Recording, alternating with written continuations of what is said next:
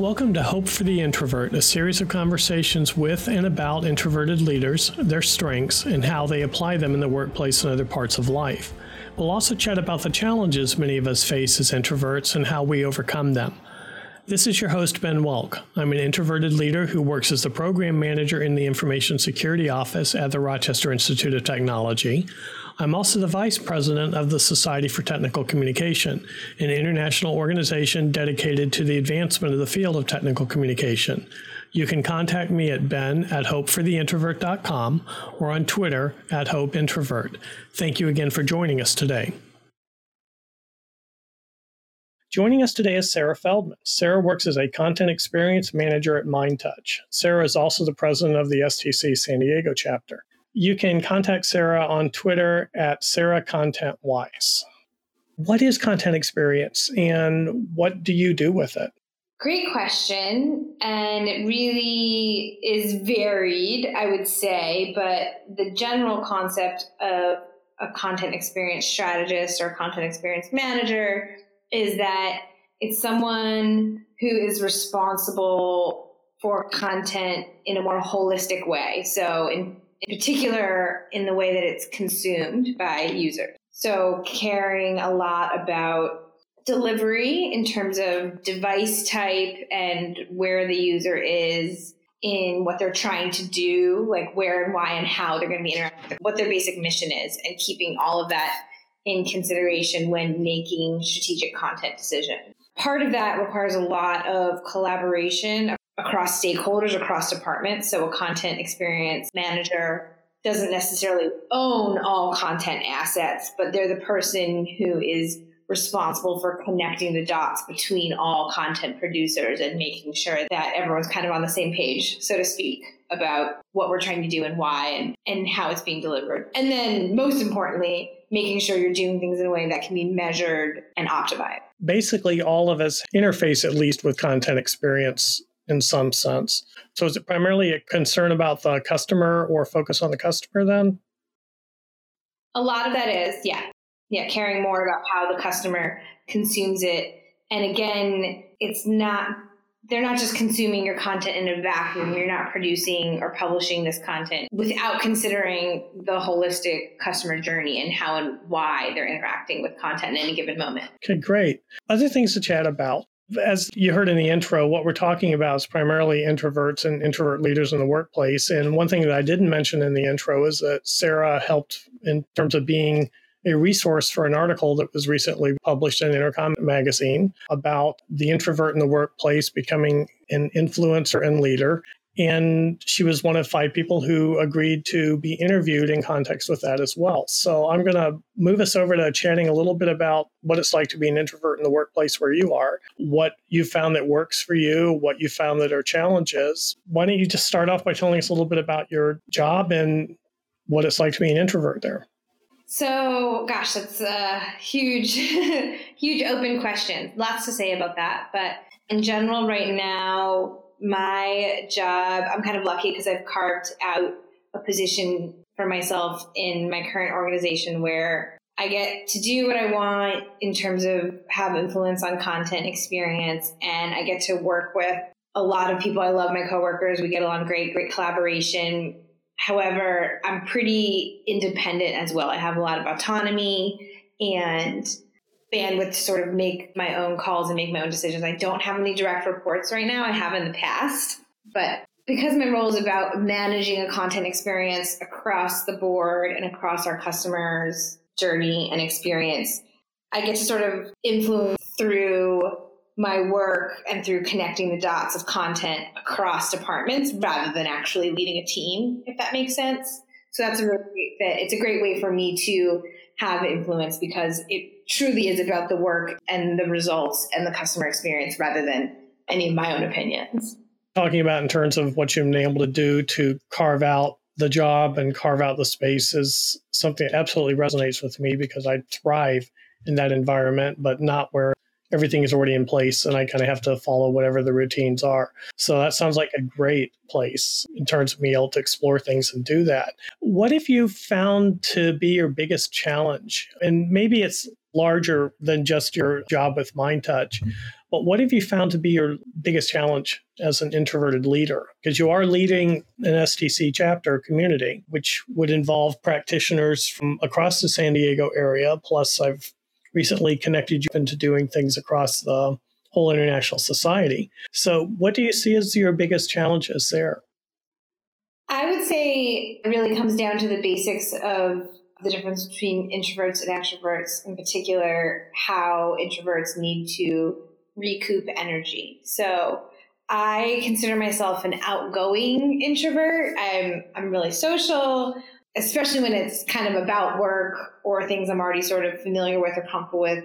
It's really easy for me to interact with others. I tend to get along pretty well with most people, but it's anticipating that I'm going to run out of steam and then I'm going to need to sort of proactively plan for how I can carve out recovery time. And sometimes that happens in the middle of the day or the middle of a week, or it's just knowing how I need to recharge at the end of the day. But yeah, with what I do with STC, sometimes I'm interacting with people all day long. So that means knowing, like, if I have an STC event at night, it's going to involve a lot of sort of interaction and networking and driving sort of some conversation in that group. I'll make sure that I have lunch by myself, if that makes sense. I'll pre-anticipate doing things like that so I can kind of recharge throughout the day, knowing that I'm going to be wiped out at the end of the day. And some of it too is planning ahead for being wiped out, setting expectations, planning my schedule ahead so that I don't, if possible, have too much all happening at once. Okay, so you basically top off before you experience the event. Yeah, I call it, I was joking, I think over you with Slack the other weekend when I knew I was going to have an intense 3-day workshop traveling for work one week, is I called it so there's recharging, but I was calling it pre-charging. So I pre-charge with my alone time if I need to, if I know I'm going to be interacting a lot. So I build in my pre-charge and my recharge time. Yes, it sounds like a great practice. One of the things, when I started talking about introverted leadership a few years ago, one of the books had this joking reference talking about the speaker and where you would find the speaker after the presentation. Mm-hmm. And the joke was, well, the speaker's in stall 6, hiding in the bathroom, recovering basically, so that they can at least regain some energy and probably a little bit of composure too. You do presentations as well. I know you've recently started doing more presentations, but we've done online workshops together, which have worked great because we can see each other and we can kind of play off of each other and see how we're interacting with each other, which helps. I know that you've done a webinar in the past too, where you weren't able to see the audience at all. Can you talk about that experience and what you found especially challenging, and if you found ways to actually cope with that when you were doing it? For those of you who are listening and may not realize it, a webinar is a web-based presentation, but typically the presenter has no contact with the audience. The audience is usually muted because otherwise you'll hear the dogs in the background and pneumatic drills and kind of just about every interruption that you can imagine. So for the presenter, it's like speaking out into the void. So how has that worked for you?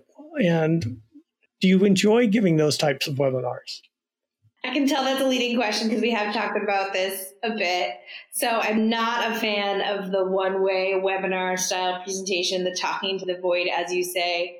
It's almost ironic in a way because you think, well, as an introvert, interaction can be more draining. But what's more draining than interaction is feeling like you're carrying it all, that you're talking into this void, you have no feedback, you have no response in terms of how anything's resonating. And the truth is when your presentation format is able to be more interactive, you're actually relying on your audience to help bring something, bring energy, bring interest, bring a dynamic to the presentation that makes it a lot more interesting. So not a fan of the one-way talking to the void webinars.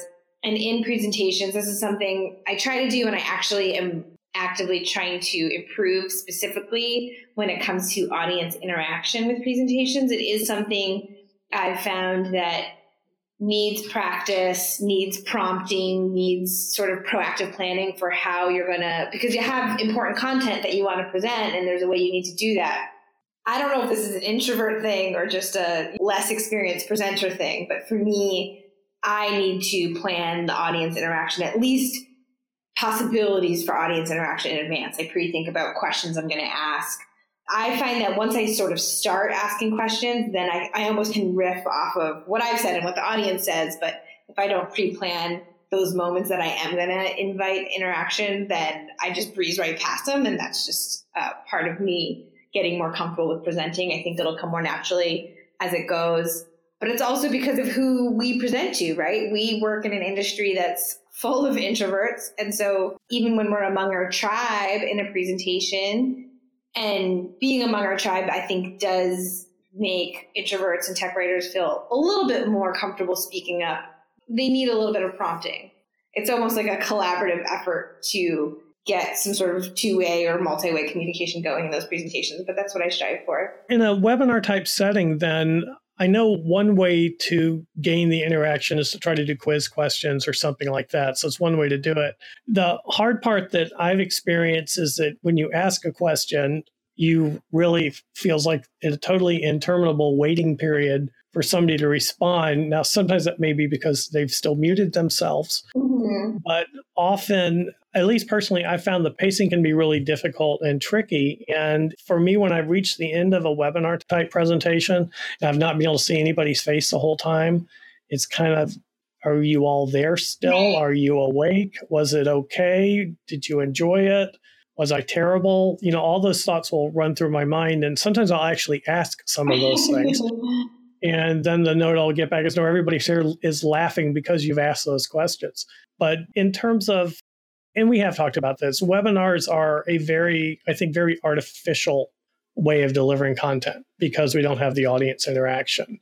So for me, it's would not be as terrifying in terms of not getting, if I'm doing a stand-up presentation in front of a group of people and I am watching for facial cues, if I got no cues and everybody was just kind of sitting there with their arms crossed and looking at their phones or nodding off, I would probably panic to a good extent. It's interesting in theory that should be harder for us, I think, as introverts to be up in front of a crowd speaking, but it doesn't always seem to work that way. How do you feel about that? I mean, do you feel, actually, I mean, you've not presented that many times at conferences yet.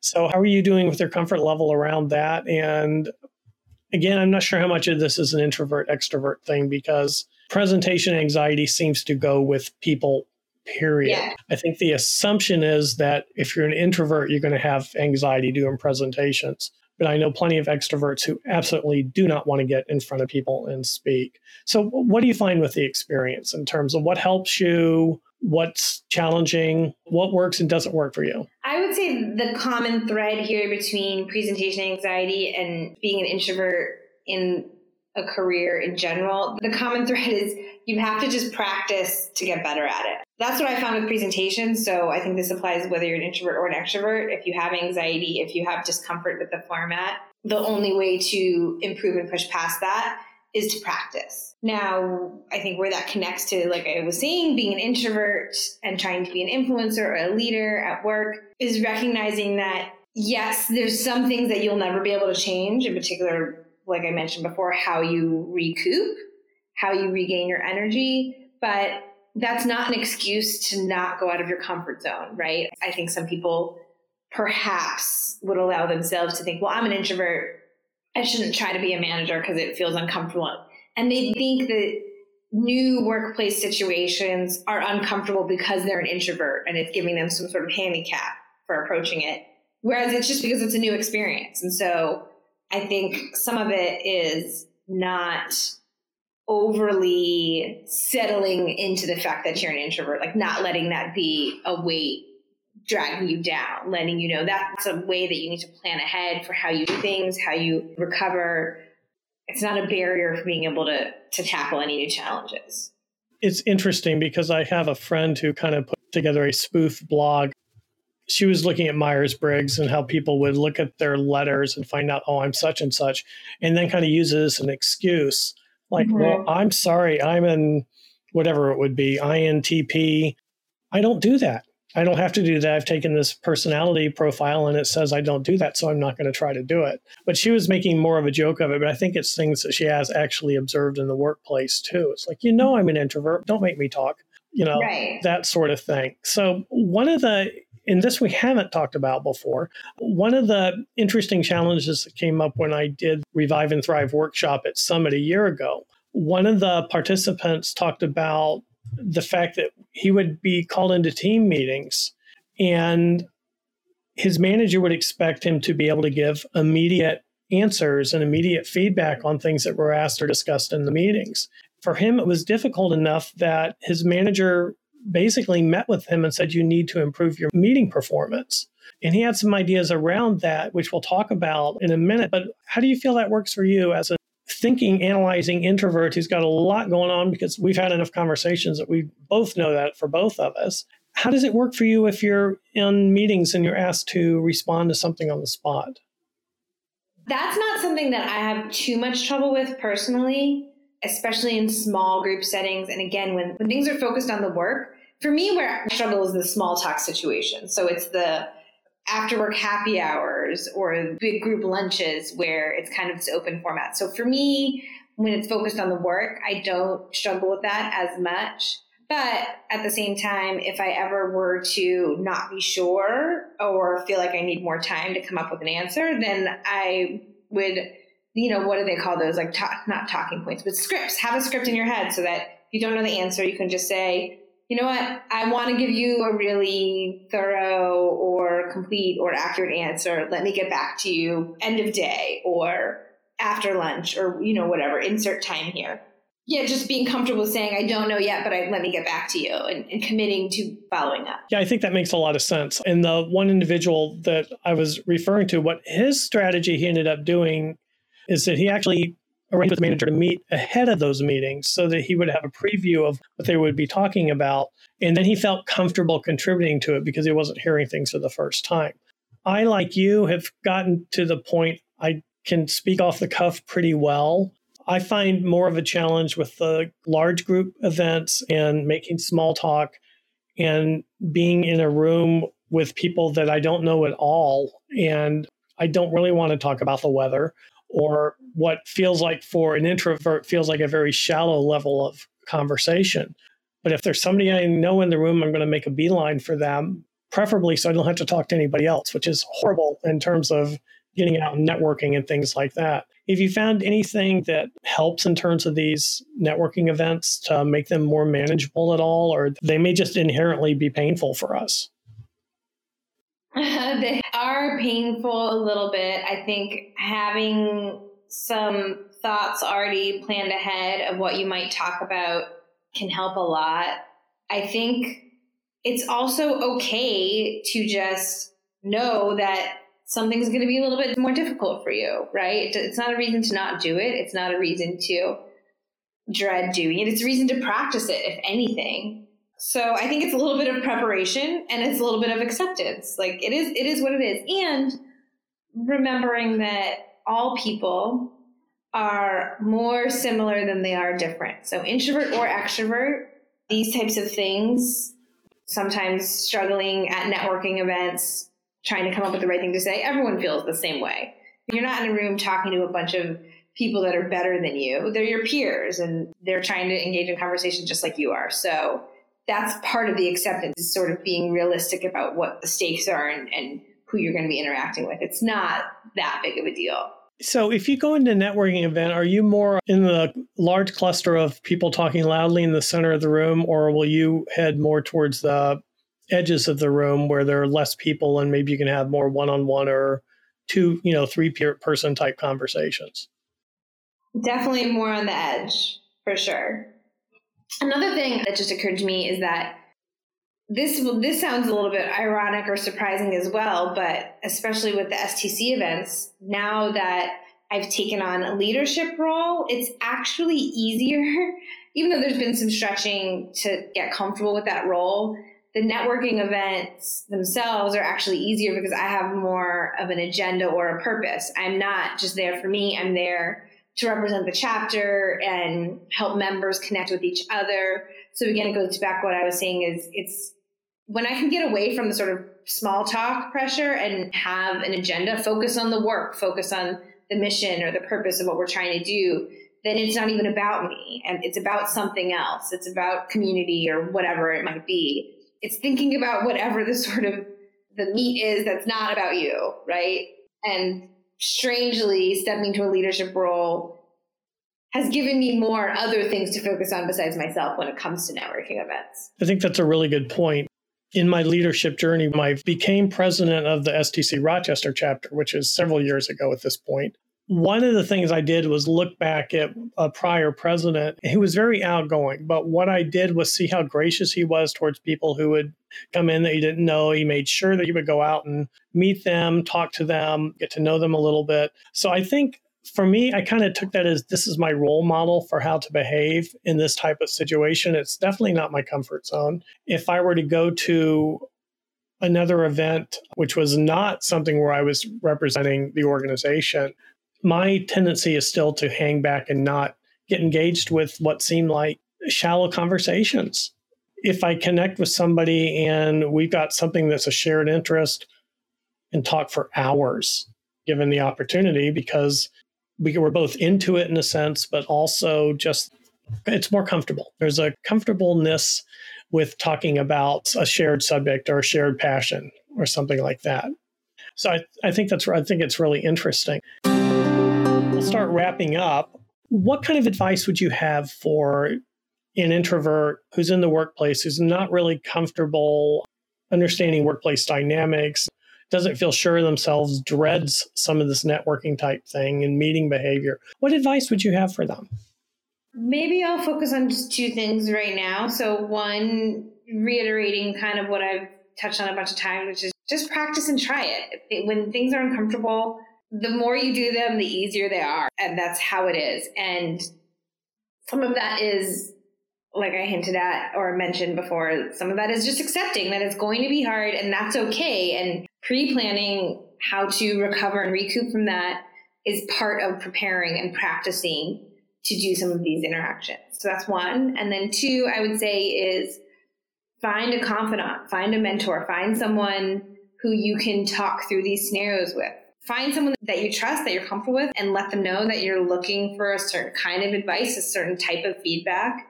Invite them to be really open and honest with you and ask permission ahead of time if they can be sort of a resource for you to go to talk about some of these things. Let's say we're talking about you're wanting feedback or guidance for how to handle things in your workplace. It can almost help to have a mentor or a feedback resource outside of your organization and someone inside of your organization, because having someone inside who really gets the dynamics, can see what you're seeing, knows the nuance of what you're talking about, that can be really, really valuable. So back when I was a manager of a team, managing people, we didn't get into that this time, which is fine, but it doesn't come naturally to me. But I had a great relationship with my boss, and I was honest from the very beginning about what I was comfortable with and what I was uncomfortable with. And we just had an open two-way communication, open, honest dialogue. I was lucky that he's someone that I knew wouldn't judge me or criticize me for being honest. And I think when you can establish that type of rapport, it's like a system, have someone that you can go to help talk through it. So awesome. And I really like the idea of finding a mentor or somebody to confidant or whatever outside of the organization as well, because that's one thing this virtual world has given us now is the ability to establish those relationships and to support each other, which is a great thing. So as you said, there's some things we didn't get to this time, but I'm sure we will find a time to get to them in the future. Thanks, Sarah. This has been a great conversation. We look forward to having you join us for another podcast. Thank you for joining us today on Hope for the Introvert, a series of conversations with and about introverted leaders, their strengths, and how they apply them in the workplace and other parts of life. We hope you've enjoyed our discussion.